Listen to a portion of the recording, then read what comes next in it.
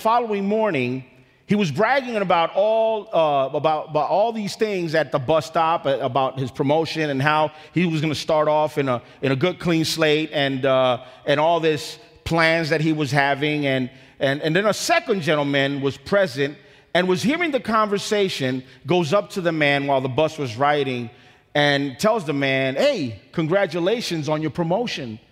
So what's next?" Well, the guy says, "Well, since I'm getting much better salary, then I will get a bigger house for me and my family. I'll get all these great things, and I wanna go ahead and get all these things psyched because I couldn't do it before, and I'm gonna do it now." Well, the guy says, "Well, that's great stuff. And then what?" "Well, then I'll be taking these desired vacations we always wanted for years, and we want to go ahead and do that." "Well, that's great. And then what?" "Well, then, I'll retire and settle in a smaller house and on the countryside and, just finish off like that." "Nice. And then what?" The guy was getting already irritated at this point, And he says, "Well, then I'll die and be buried." And the guy goes, "Huh, and then what?" The guy's like, "And then what? And then what? Where are you going at with it? Where are you going at with all this stuff? And then what? And then what?" Get the point? Get the point? In the story we just read, there was a man that saw Jesus and recognized him, and then he ran up to him because there was a question that needed to be clarified. There was a question that needed to be answered. Anybody had a question in their lives that needed clarification? Please clarify this for me. Please, I need answers. And probably you receive answers that you don't even like, answers that you don't even want to hear. Well, this guy comes up to Jesus and he needed clarification. It was so as such that this man that was talking to Jesus, he was wealthy. He was rich. When you talk about a rich man, you're talking about a guy that has all kinds of possessions, all kinds of great things. This guy that he doesn't have to squeak or pinch pennies to get what he wants. That right by where we live, there's a subdivision called Lost Valley. Lost Valley. Think about that. These are mansions and castles, and we drive by just to dream, and then we go back to reality, go back to my house. So this guy comes up, and as he was wealthy, comes up to Jesus and asks him the question. Says the question that someone wanted to ask, because as he was wealthy, he knew that there were certain things that money can't buy. And that's eternal life. We can't buy our way into heaven. And this man knew this. So as he encountered Jesus, fell on his knees because he realized that who was in front of him was his hope to answer the question that this man had on his mind that needed immediate answers. Now, Jesus was making one thing clear here. When Jesus says to this man, and he says, "Why do you call me good?" Because this guy comes, fall on his knees, and says, "Good teacher, good teacher." And when Jesus sees this man and he says, "Why do you call me good?" There is only one good, and that is God. Now, one of the things that speaks to me in this verse, Jesus was not talking about himself not being good. Jesus was telling this man it takes a lot more than being a good person to enter the kingdom of God. It takes a lot more than a good person to be saved. And he's telling this man this. Being good is not the ticket. Being good, it's not enough. And Jesus, see, me in my wild imagination, if I would have been there, I would have probably sensed Jesus saying, listen, buddy, and what I'm about to tell you, you might not like. I'm 2 seconds away from knocking you out of that cloud with what I'm about to tell you. But you know these things. So, this is Jesus. He's pointing out and he says, you know the commandments. You know these things. You know, you shall not steal. You shall not commit adultery, so on and so forth. And this guy's getting excited. And he's saying, well, we got it going on here. It's all good. I'm good. I'm good. Because I've been doing this since I was a kid. So I'm good. How many of us think that because we were raised at a church, that's the ticket that we need to go to heaven? You know, Jesus is saying, you know the drill. You know what it is. And the guy's excited. And he's saying, hey, great. I've been doing this since I was a little boy, so I'm set. But I'm thinking that as he's getting up to leave and hopscotch his way home, you know, Jesus is saying, wait a minute. Wait, there's more. There's one thing that you need to do, Jesus is saying. And he's telling him, what you need to do now is sell everything you have and give it to the poor. Have you ever seen somebody that's, when they receive these types of bad news, their face drops? I mean, their face drops. I mean, boof. So much for that one. Go sell everything that you have and give it to the poor. So it's funny because when I read this part, I see 3 things. 1, sell everything. 2, give everything. And 3, then follow me. Then follow me. First, sell everything. Second, give everything. Then follow me. So when I see that the guy's face drops and the Bible says that he was sad and he was already like so disappointed and so discouraged and he left, it leads me to believe, to ask the question and say, so what? Was eternal life not so important to this man that he would not renounce to his riches? Was his love for his wealth so strong that when Jesus said, get rid of everything, that is taking away the place that belongs to the Lord, this man's attitude was like, you know what? Forget it. That's what I read. You know what? I'm good. I'm good the way I am. I thought we could have an understanding, but clearly we don't. That's what it is. At first he thought that, oh man, okay, I follow all the commandments. But when it's time to release something that to this man was his God, to follow Jesus, he said, you know what? Forget it. Forget it. You know how many times God is calling people to do things that does not make sense at all, and we tend to say, you know what, God, I'm not going because I'm too comfortable, so forget it. But then we really want God to bless us. But when God is requiring something out of us, we say, forget it. The comfort zone. The comfort zone that we tend to make it our God, and then when things go south, then we're questioning God, why is this taking place, Lord? You know? Why? Because God does not honor the disobedience. God honors obedience. And truly, if God says, renounce everything that you have and come follow me, you know what? We might as well renounce everything that we have and follow Jesus. Now, I'm not saying stay homeless and go sell your houses and, you know, we're just saying be obedient to the Lord. So when Jesus sees this, sees the attitude of this guy, and he sees that he's wandering off and says, you know what? Forget it.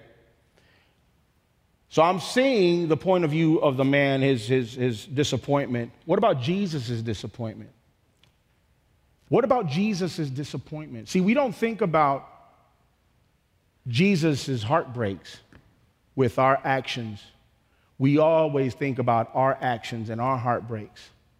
See, when Jesus said to this man what he needed to do, and he saw what he saw, what about Jesus' heart? What about how he felt?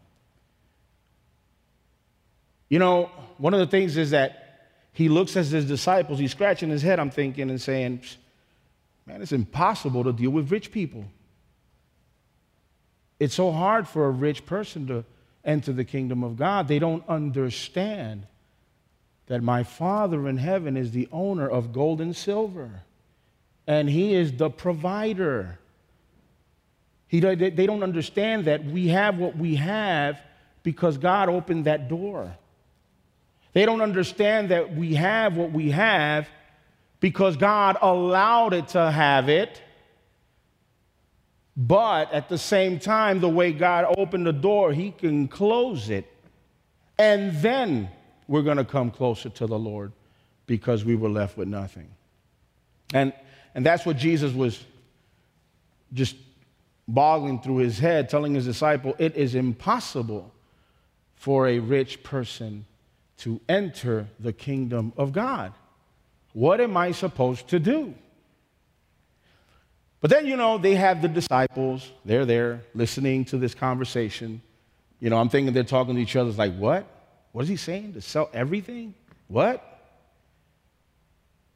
So when they're hearing Jesus say and having this conversation with this man is walking, and they're thinking, okay, so how what do we need to do to be saved? What can we do to be saved? They're talking amongst each other. Peter speaks up. I love Peter. Sometimes I feel like I'm a Peter, because Peter would open his mouth and then he would actually think of what he said. A lot of times at home they say that I'm the same way. I don't buy that. I don't really believe it. I rebuke all that, those allegations. My mother tells me the same thing, but I don't buy that either. I told Mom, you're getting up there in age, and I don't buy that. But I compare myself to Peter a lot of times, because, and to me, Peter, he's my hero. I have hope. Because if Peter made it, I'm good. So Peter stands up, he's the spokesman for his buddies, for the disciples. And he says, hey, listen, we gave everything. We followed you, and we know the commandments. So these things that you asked, so we did all these things. So what do we need to do? I don't get it. What do we need to do to be saved? So I love it when Jesus said, listen, what's impossible for men is possible for God. You see, a lot of times in our lives, we tend to look at situations in our lives and try to handle them with our own strength, with our own emotions. We try to put God on the sidelines and say, I'm going to do it on my own. And then we see it, that it's impossible. We try and we try and we try, but God, with only one voice and one order, it's done. With only one voice, one order, it's done. You see,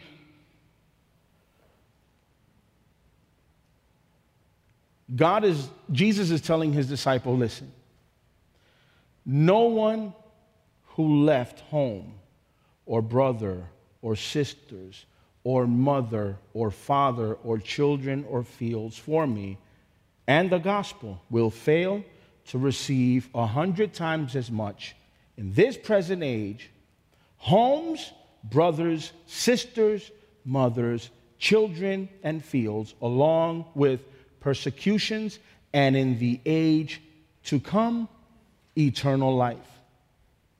Let me break this down for you. There's two types of people in walking the face of the earth. There's one, like the first guy that we were talking about, that might love the Lord and might acknowledge Jesus as the Son of God, but will acknowledge themselves first, and will be impossible for them to renounce to everything, to come to the foot of the cross. And then there are those that gave it all. That gave it all. They gave it all to follow Jesus. I want to be like those guys. Gave it all to follow Christ. Gave it all. You see, because the God that we serve is the God that breaks chains. The God that we serve is the God that no matter what we're going through or no matter what lifestyle we live, God loves us. And He wants us the way that we are. But sometimes we tend not to give Him or to renounce to things that we know that are not of God. We tend to keep them and to bargain with the Lord. But see, God wants to break our chains. God wants to break our chains. And the thing about Christianity, folks, is that there is no way, see, because the verse that I just shared talks about persecution. We're going to face persecution. The church is going to face persecution. In other words, if you think that being a Christian, it's all petals of roses, my friends, I'm sorry, there's a lot of trials that we're going to be facing. But you know what the beauty of God is telling us today? That trials and persecutions is only temporary. Life in Jesus, it's eternal. And what's eternal is not temporary. It's forever. I want to close with this thought. And I want to close with this thought. And as we celebrate Mother's Day, and as we just shared verse 29 and 30, when I read this verse, 29 and 30, this verse, every Mother's Day I have to say something about mom. You know, my daughters were saying, Dad, are you going to be talking about your mom again? You know, and I said, I might not, but I might. Because when I was reading this verse 29 and 30, that says, truly I tell you, no one has left home or brothers or sisters or mother or father or children or fields for me and the gospel will fail to receive 100 times as much in the present age. And I was reading that, and it reminded me of mom. You know, my mother, if you were asking me about two things that I can say about my mother, is that mom has always been a fighter, and mom has always been bold, you know, to raise two boys practically on her own. My mother had me when she was 16 years old. She was a young mother. I went to her high school graduation. I think I was like a year old or something, you know.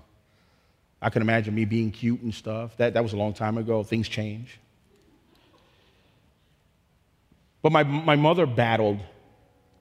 She battled to raise my brother and I, a single mom who was very young and sacrificed it all. My mother made her choices. You know, she, like the rest of us, we hit stumbling blocks, and we hit a brick wall when we were growing up. My mother was sort of like a big sister, you know. And if I tell you the whole story, we might be here for a while, but if you hear the story, one would think, man, sounds like this guy's life was a mess. You know, it sounds like your lifestyle was just a mess. And how is it that you and your brother turned out the way that you turned out? Because clearly my mother wasn't a churchgoer. So clearly my mother wouldn't pray for me at the time. But behind my mother was her mother. Now, her mother, my grandmother's a different story. If you touch my grandmother's knees, you'll feel callous because she's forever praying. This little Puerto Rican woman just is such a prayer warrior, and she prayed us up day in and day out. She would pray us up. And I honor my mother today, and I honor my grandmother today, because these two moms, I give thanks to the Lord because of these two moms. I stand here in front of you. God is so good. God is so good. And it's been those prayers that has kept us protected in our lives. Therefore, there's no doubt in my mind, there is no doubt in my mind that in this house lies the most powerful praying people that fights on their knees for their children. So moms, keep on praying. There's no powerful prayer. There's no more powerful prayer than a prayer of a mother. And I know that. There is no more powerful prayer than a prayer of a mother for their children. And children, us, that we still have our mothers standing. We need to remember that we might not think the same way, but our mothers lived more than what we did. So therefore, they're more experienced than we are. So therefore, moms, we love you. God loves you. There's no greater love closer to the love of God than the love of a mother. And that, I can take it to the bank. There is no other way. My mother, she did everything she could. And I remember one day we were having a conversation because she knew that she was young and she made some decisions that she's not proud of. I remember one day she calls me. This is a long time ago, and she tells me, "Son, I just want to tell you how sorry I am because I wasn't a good mother to you." And I'm hearing this. And she says, "I'm so proud of the man that you are. But I'm sorry because I wasn't a great mom to you." And I said, "Mom, stop it. We're going to stop this. We're going to end this right now. Because you're the best. You are the best. We can't give what we don't have, and you gave everything you had for my brother and I. My brother's a pilot. He retired Army, and he's the youngest of the two. And me, I'm just here making sure that you're okay."